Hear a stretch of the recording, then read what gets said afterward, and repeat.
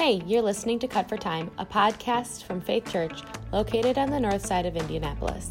My name is Claire Kingsley. Each week, I'll sit down with one of our preaching pastors to discuss their Sunday sermon. Cut for Time is a look behind the scenes of sermon preparation, and they'll share with us a few things that we didn't hear from the sermon on Sunday. Thanks for listening. Jeff, how long has it been? It's been a long time. Oh, Too long. together. Yeah, because we didn't do Cut for Time from Christmas Eve morning. I think we kind of decided most people were probably not going to listen to Cut for Time as like their Christmas expression as a family. Like, Well, we didn't do it through Advent at all. right. Yeah. So it's been a long time.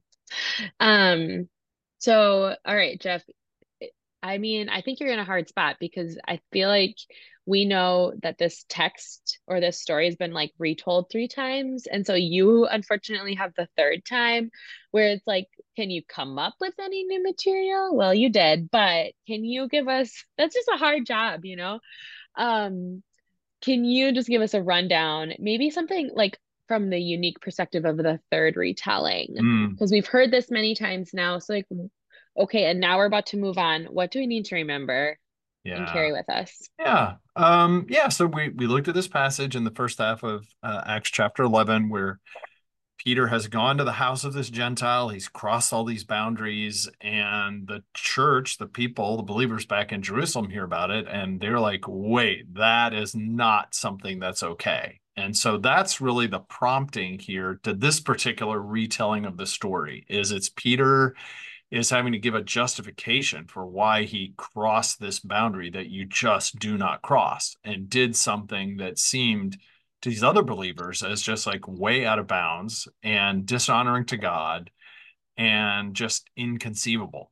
So that's really sort of the prompting and a bit of what becomes the focus of this passage is Peter needing to give an explanation, a rationalization to these other Christians who have a legitimate concern.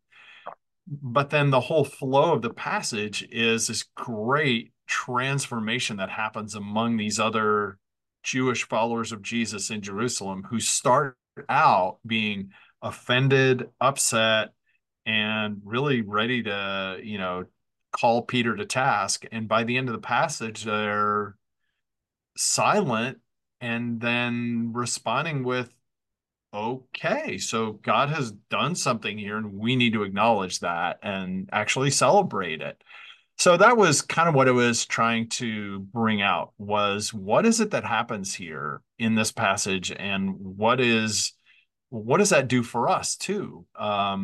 What are the barriers and boundaries that maybe we have ourselves internally in terms of the kinds of people that we have a hard time imagining God could actually reach, or the kinds of ways that we think God would never do that or would never be working in those people?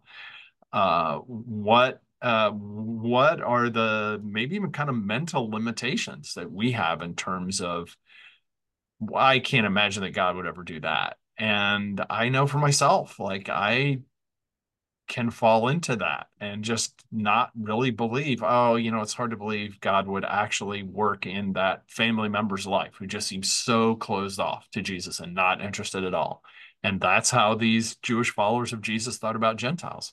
And then we see the kind of response that seeing what God has done prompts in God's people. I love this the picture of humility and sensitivity to God's spirit from these people who start out again kind of offended, maybe even a little angry, but when they really consider and listen, they don't have any more objection and they glorify God, saying, "Okay, well then that's what God is doing and praise the Lord." Which Mhm. is just amazing, right? Like it's so mature and refreshing to hear that. It is because you could also see the story going like, no, we've put in the work for the last thousands of years of being God's people. And why do you just get to join the party? You're late to the game, guys. Like, That's awesome. don't you Yeah. think? Right. Yeah. Because exactly what you're saying just also makes me think of that exact dynamic that Jesus tells the parable about the prodigal son, right? Like, Yeah. here's these pagan Gentiles that are off living this wild lifestyle. They don't even think about God. And here we are, your people. We've been toiling and working all this time. And now this other kid comes in and gets all the good stuff. And right. Yeah. So that's a great comparison because here God's people, unlike the people that Jesus tells the parable to and about, they kind of go away upset at seeing Jesus, reaching out to these people that they think don't deserve God's kindness and attention. Hmm. And here God's people are saying, "Oh, okay. Well, obviously God is doing something here. And so we have to not only get on board with that, we can celebrate that and be thankful. Like they're filling Yeah. in, man, you just helped me see something awesome. That's great. Like they're giving the response that the older brother should have given in the parable. Like, wow, I'm so thankful my brother's come home. Praise the Lord. None of us deserves God's outrageous goodness. And I'm so Yeah. glad that my brother has found it and is Yeah. living it. Yeah. I agree. Um, okay, well, we just helped each other out a little bit. Hopefully Yeah, that other was people have, awesome. have a Good. new perspective. Okay, so just a text question for you, Jeff. Yeah. When the passage says that these people were like baptized in the Spirit, Mm, and then we see the Spirit working in them in ways that when we are baptized aren't happening maybe in the same way. So, right. what did it really mean to be baptized in the Spirit, and why is it Mm. looking different now, thousands of years later, the aftermath? Oh man, that's a really good So I question. guess maybe it's not And part text, part application, I yeah, guess. no, no, and there are obviously, there are branches of Christianity, there are brothers and sisters in Christ who would look at what happens on Pentecost and then in examples like this and say, actually, we should expect that that happens. That like is Acts telling us this is the normal pattern. And I would say, and I think probably a lot of us at Faith Church would say, well, actually, when you look across the book of Acts, you see the Spirit moving in all kinds of different ways. We already saw with the Samaritans, like they'd already come to faith in Jesus and they hadn't even received the Holy Spirit yet. And then these Gentiles are baptized in the Holy Spirit before they're baptized in water. And like it's just, and then we don't really hear anything like this happening in this dramatic a way as the story is going to go forward, like going out into the Gentile world. Like there are all kinds of people that are coming to faith in Christ, and we don't hear them speaking in other languages and praising God. So I don't think Luke is intending to give us like the pattern. If anything, we could say the pattern is the Spirit moves where he will and does what he wants. So, I think and probably again, most of us, a lot of us at Faith would say this initial work of the presence of the Spirit being demonstrated in speaking in other languages and causing people to, bring glory to God through that may have been for a specific time and a specific reason that was about the in a sense, God picturing, you can almost say like the undoing of the Tower of Babel, where all the languages get confused and nobody understands each other. And now God is demonstrating that he's bringing the nations back together again in Christ. And why that doesn't get repeated as that like goes out through the rest of the Roman world, maybe it's because almost everyone was already speaking Greek and a lot of them could already understand each other. But that doesn't seem to be the evidence of the Spirit's work in someone's life, like as an ongoing pattern. What does seem to happen, though, that gets the what happens when the Spirit falls on these people is not just, I don't think the significance is that they're speaking in other tongues as much as that they are praising God. And I think that we could say is an evidence of the Spirit that absolutely is going to continue and does continue. Like, how do I know if someone really does have the Spirit of God living in them? Well, are they being led by the Spirit? Like John writes in his letter, no one can say except by the Spirit, Jesus is Lord.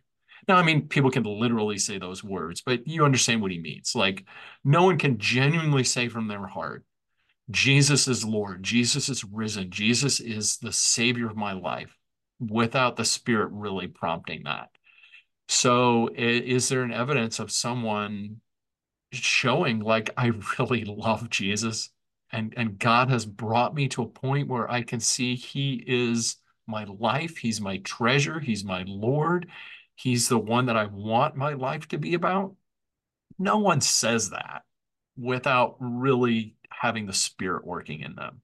So I think the significance of the Spirit's work here is, yeah, I mean the speaking in other languages is a demonstration of God's power and uniting people. But the really significant part of that, I think, the evidence is that people are being moved to see Jesus as worthy and beautiful and life-giving and the center of my life and everything.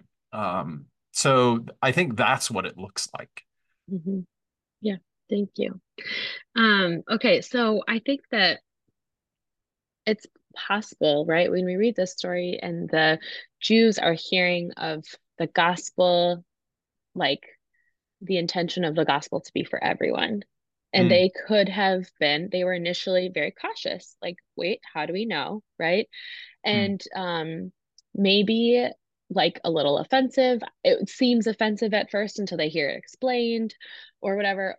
Um, how do we, if we are confronted with something about whether it's the essence of the gospel or something of God's character or something that we are at first offended by, or we are mm, like, is that true? And we need to discern, yes, it is. That is like, then in our, it is our theology that is wrong. And that's why we felt mm, that mm, offensive tension.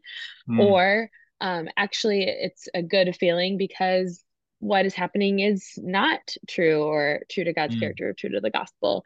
Like, how do we take that feeling of tension and then like kind of work it out and mm, discern, mm. is it this? Is it the truth? Is it not? Yeah, wow, that's man, that's a huge question. Really good one. There's a lot there. Yeah, I so wow, a number of things come to mind. One would be what we were just talking about. Like, are these people really following Jesus? Are they really honoring him? Well, is there evidence of that in their lives, right? Like, uh, it could be, boy, I really question if they're, right with Jesus because of maybe some secondary issue of doctrine or some practice or some way that they're reading the Bible that's different than mine. And so, one, is just good for us to maintain a humility about that and recognize like there's just a lot of stuff that Christians have debated and disagreed over ever since we've had followers of Jesus, right? And Yeah, the most that brilliant doesn't mean, minds have spent right. years and years debating, and we still can't decide. Right, right. Like baptism, like do we baptize infants? Do we baptize believers? And what does baptism do? What does baptism do? And does it do anything? And the Lord's Supper and who should be taking it? And yeah, I mean, so many things. What is our relationship to the governing authorities? And what, right, like how do we, Yeah. yeah, there's just a lot of stuff that Christians, we have to be able to agree to disagree over.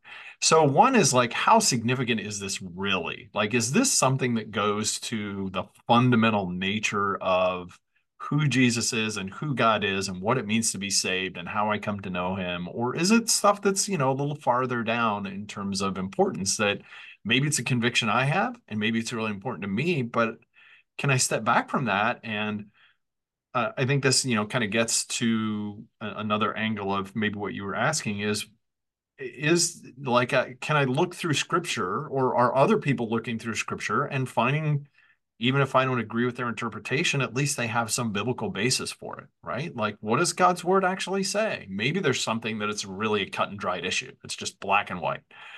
But it could be something that is like you could, okay, maybe there's a gray area there. And they're seeing it differently because they're coming at it from a different angle. And that doesn't mean they're unbiblical. It doesn't mean they're not honoring God. They may just see it differently and prioritize things differently. Have I, praying about it is also always important, right? Like, have I really prayed about how to understand this and ask God to give me wisdom to discern, is this like a primary foundational, thing that would say someone's either with Christ or not with Christ, or is it again something that I disagree with, but it doesn't mean the person that disagrees with me is not following Jesus. So I think prayer and praying that the Spirit would give us wisdom and discernment and knowing God's word and going back to God's word and asking Him to help us understand and maybe even just dialoguing with that person too to understand where they're coming from and why they would see things differently. Yeah, so Yeah, I like that. yeah. Yeah, And, in and I, all the responses, I didn't expect you to say, just talk to them. And I'm like, duh, why didn't I think about that? Like, yeah. yeah, again, I think this is what I love about in verse 18 about these Jewish believers, these Jewish followers of Jesus. When they heard these things from Peter, like they're going in, it almost sounds like he's getting called into the principal's office and he's getting called on the carpet. But they actually listen to him and they actually consider. And they, discern from Peter is saying like, well, they were baptized in the Spirit and they were praising God and God gave them the same gift that he gave to us. And they're like, oh, okay, we didn't know that. We hadn't considered that. And so then praise God. I guess he's doing something different than we would have expected, but he's obviously at work because they're praising Jesus and they want to follow him and they're giving their lives to him. And okay, then thank you for letting us know that and praise God. Yep.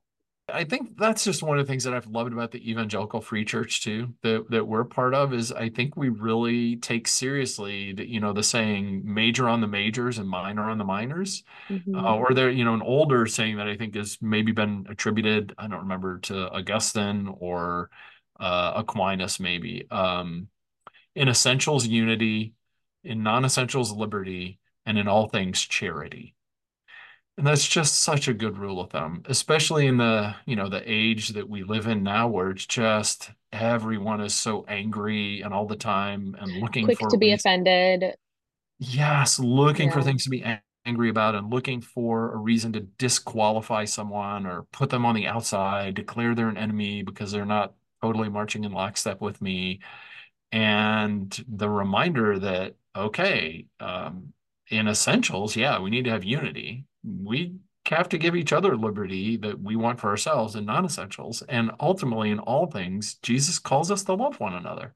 Hmm. And I So, think the problem is like if we hold our beliefs as the truth, then that's when we can become so quickly offended or frustrated that other people aren't doing what we've identified as truth. But as Christians, uh, we need to step back and be like, it's not our truth.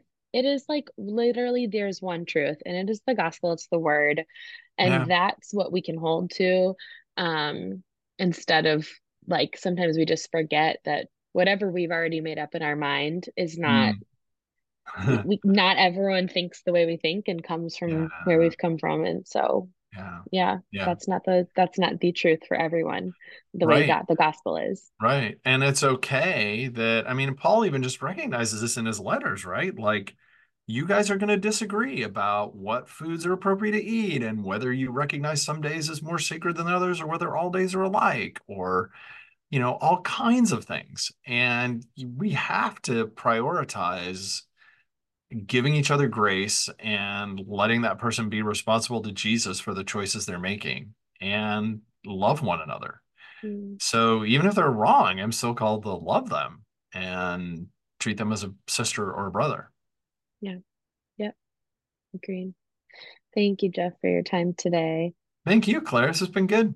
Yeah, we look forward to hearing more from you next week. All right, Lord willing. Thanks for listening to this week's episode of Cut for Time.